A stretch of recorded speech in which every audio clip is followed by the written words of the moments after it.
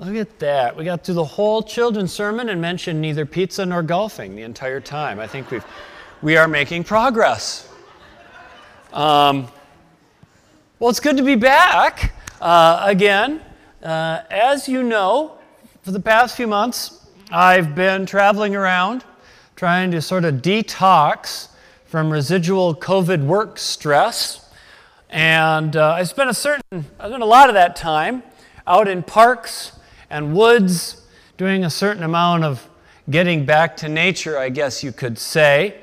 I will do a forum later, as I said, where I'll give you some of the highlights. I'm just not ready for that yet. I'm still unpacking things. But of course, a big part of that time was trying to get back to a state of peace, of having some sort of inner peace, right, where you can smell the flowers and forget about the emails.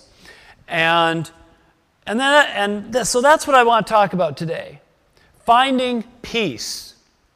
Now, I first thought when I was going on sabbatical that in addition to going back to Sweden and seeing the old apartment I lived in and some stuff like that, would be spending lots of time sitting on my butt on a chair, quietly, silently contemplating the non-being of where I was, or the non-doing of anything, and I would find some sort of quiet enlightenment.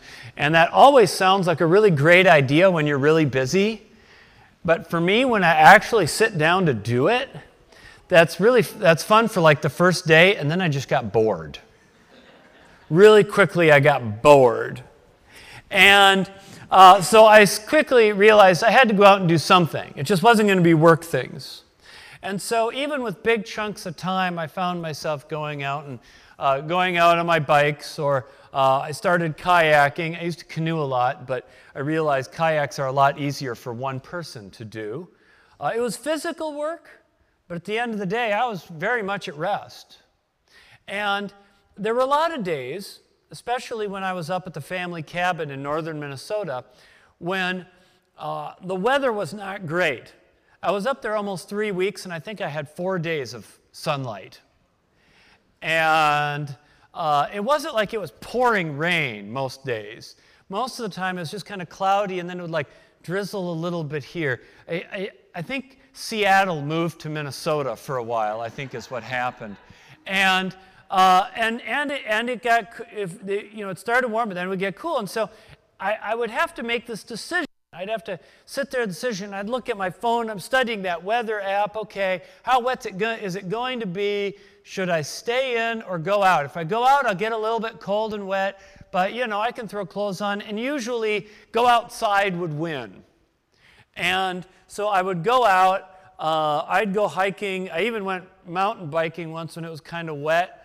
That's kind of fun when you go through the mud and then you don't go through the mud and the mud starts going.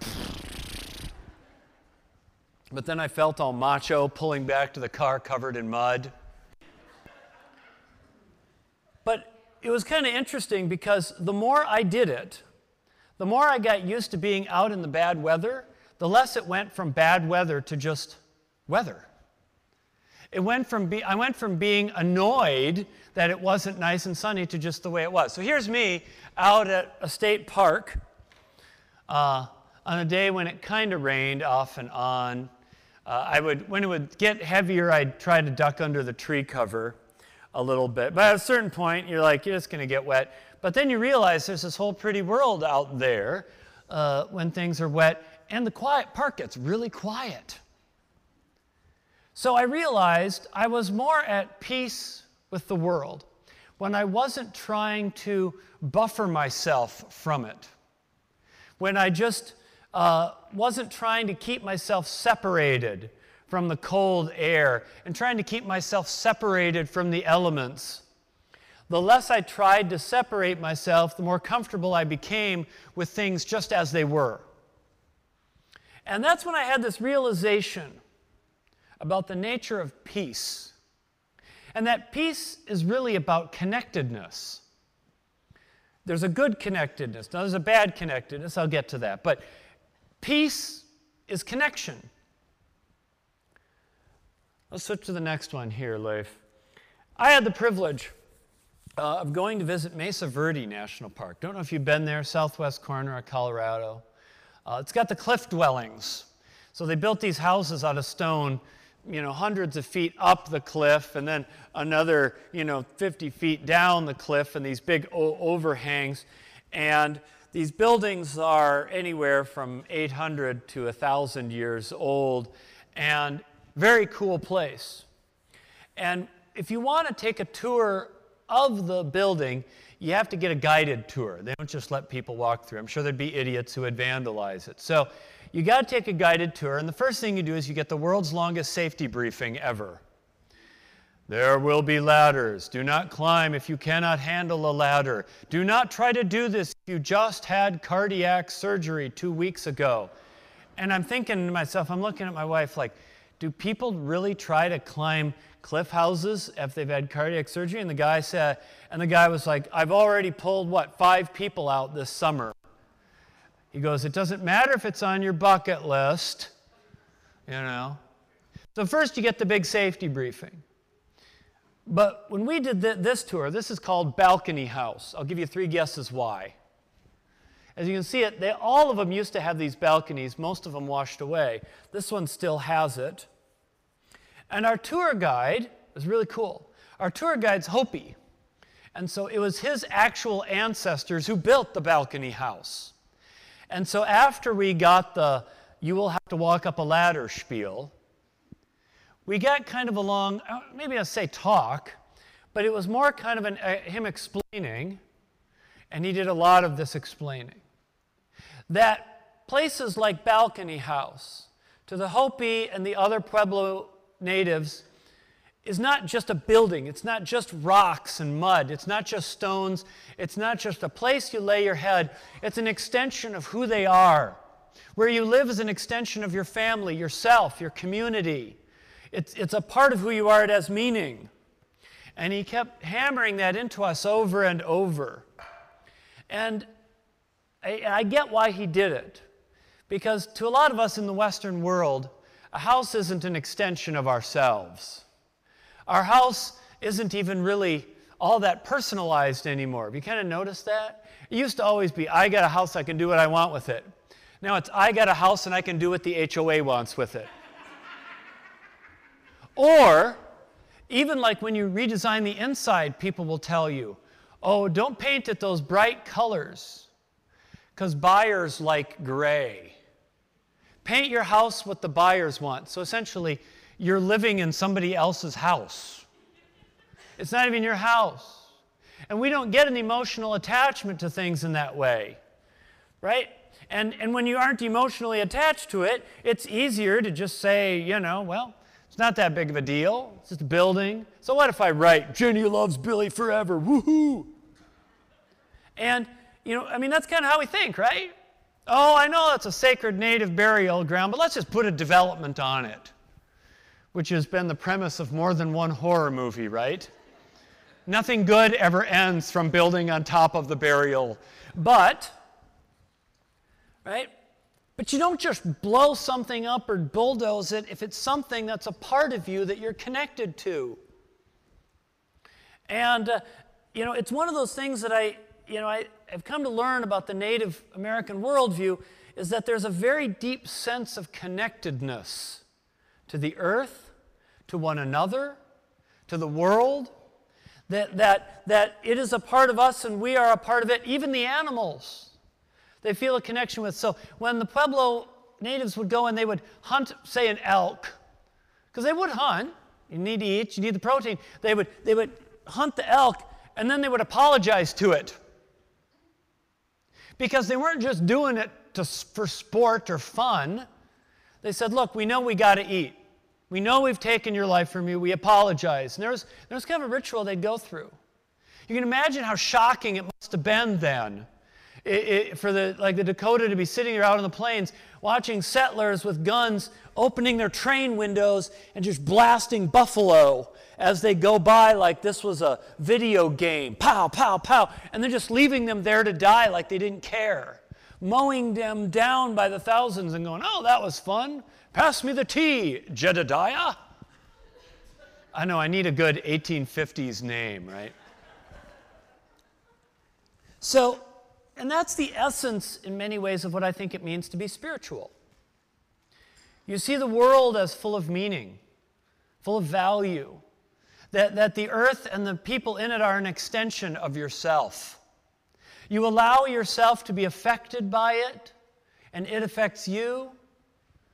You live in harmony with it. That's a vision for peace, a spiritual peace.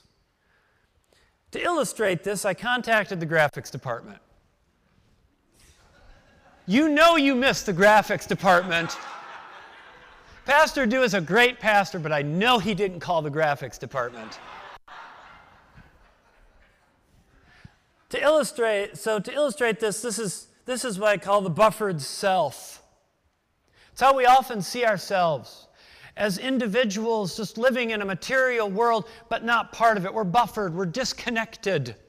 And we protect that disconnection because we worry that if we open ourselves up to be affected by people around us, then somebody somehow might use that affectedness to manipulate me and control me, and I need to be independent and tough, so I'm going to wall myself off. Because if I have to listen to somebody's story and they're crying, that might make me change my mind. Oh, I can't do that. So I buffer myself from all the things in this world. It's kind of like, when you're at and you got a small group together and everybody's kind of sharing their stories of the problems they've been through. Or you're at a 12-step meeting and, people are talking about working through the pain, and you got that one person that's sitting there like they're too cool for school. I'm not going to look affected because it might affect me, and then I'm not as tough as I was. And you know what that does to the whole group? It really kind of ruins the mood, doesn't it? It can really kind of damage it. And, and that's what happens when you try to get buffered. Instead, you look at things the spiritual way. Get the next one? There we go. The spiritual self. You don't achieve peace by walling yourself up. You open yourself up to the things of the world and let yourself be affected by it. I didn't realize till I drew this that like transcendent and poverty were like clipping you at the knees. Should have gone more to the heart, but now you'll remember that picture better. I think this is what our world longs for when it talks about wanting to be spiritual. Or you get people who say things like, they'll go out in the woods and they'll say things like, nature is my church. You ran into those. I spent 3 weeks camping in Colorado, and I saw lots of those types, The guys, they're about this wide, they weigh 80 pounds, they drive a Subaru full of stickers about veganism and national parks. And they don't want to get a 9-to-5 because it harshes their style too much, but they want to have everything open to do all the peaks. And then they get together over custom IPAs in Durango and talk about who got which peak better. I know a lot of those guys. Of course, I see them and I kind of go, if I was younger and in Durango, I might be one of them. But I ain't going to try to keep up with them at 50. But what are they doing? They'll say things like, nature is my church. On the mountain, I find spirituality. And I think what they're doing is they're trying to seek that deeper connection, that peacefulness that comes from being connected to the earth and the world around them. They just maybe don't have the best way to put it into words. And, of course, ironically, they don't want to commit to a religious community because, that's right, it might affect me and interfere with my individuality. So, it's why the world is full of spiritual hunger, I think, and not inner peace, because we are so scared of being affected, we're so scared of making a commitment to a group that we isolate ourselves. And we all know that the lack of connection and that isolation can lead to conflict, to violence. We only need to look at the Middle East to see what happens when everybody walls themselves off and points fingers and spews hate at the other side. But it's easy, of course, to bomb and hate people on the other side because you got no connection there. They are not a part of us, right? On the other hand, if you don't have big walls, hey, we're all friends, right? Like you want to go to Canada, they just let you in, willy-nilly. In fact, they'll go up to the end. They'll offer to sell you Molson on the way in. At least they do. At least they do at the customs in Minnesota. That's how they pay for the Canadian customs.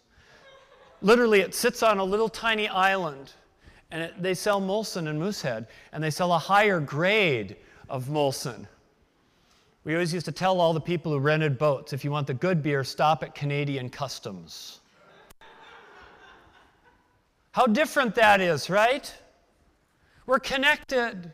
We flow freely back and forth. Nobody hates Canada, right? Except maybe Minnesota hockey players. They totally hate Canada. But that's because they have an inferiority complex. But there's a paradox to this. Connection brings peace, but there's a paradox. And of course, there always has to be a paradox, right? And what fun would Christianity be if it was all just linear and there wasn't different sides to things? But here's the thing.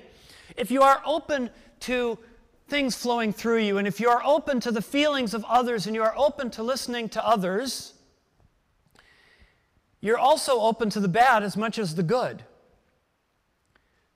And part of it is good to be open to the pain of others.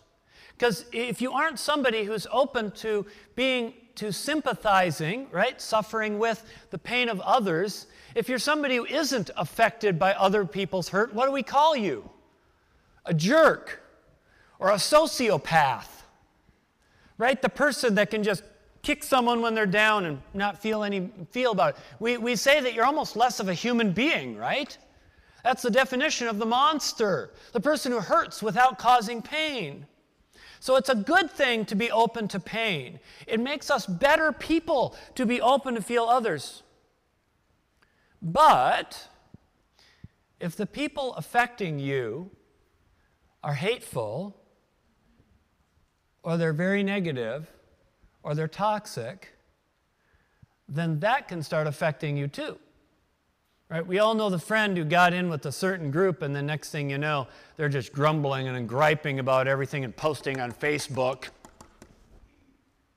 It's why it's important to be able to know when someone is so hateful that you have to kind of detach a little bit. I don't want to say cut them out.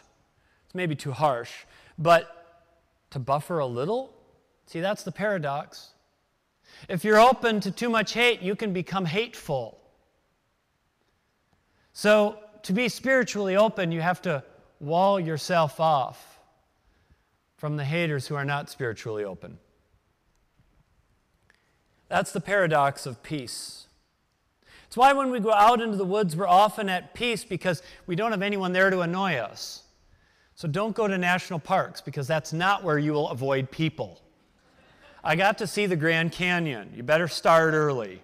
Because if you get to the main one, you'll be dodging crowds of influencers who are violating all the do not cross this fence line, standing there on the edge of the cliff in their Lululemons going,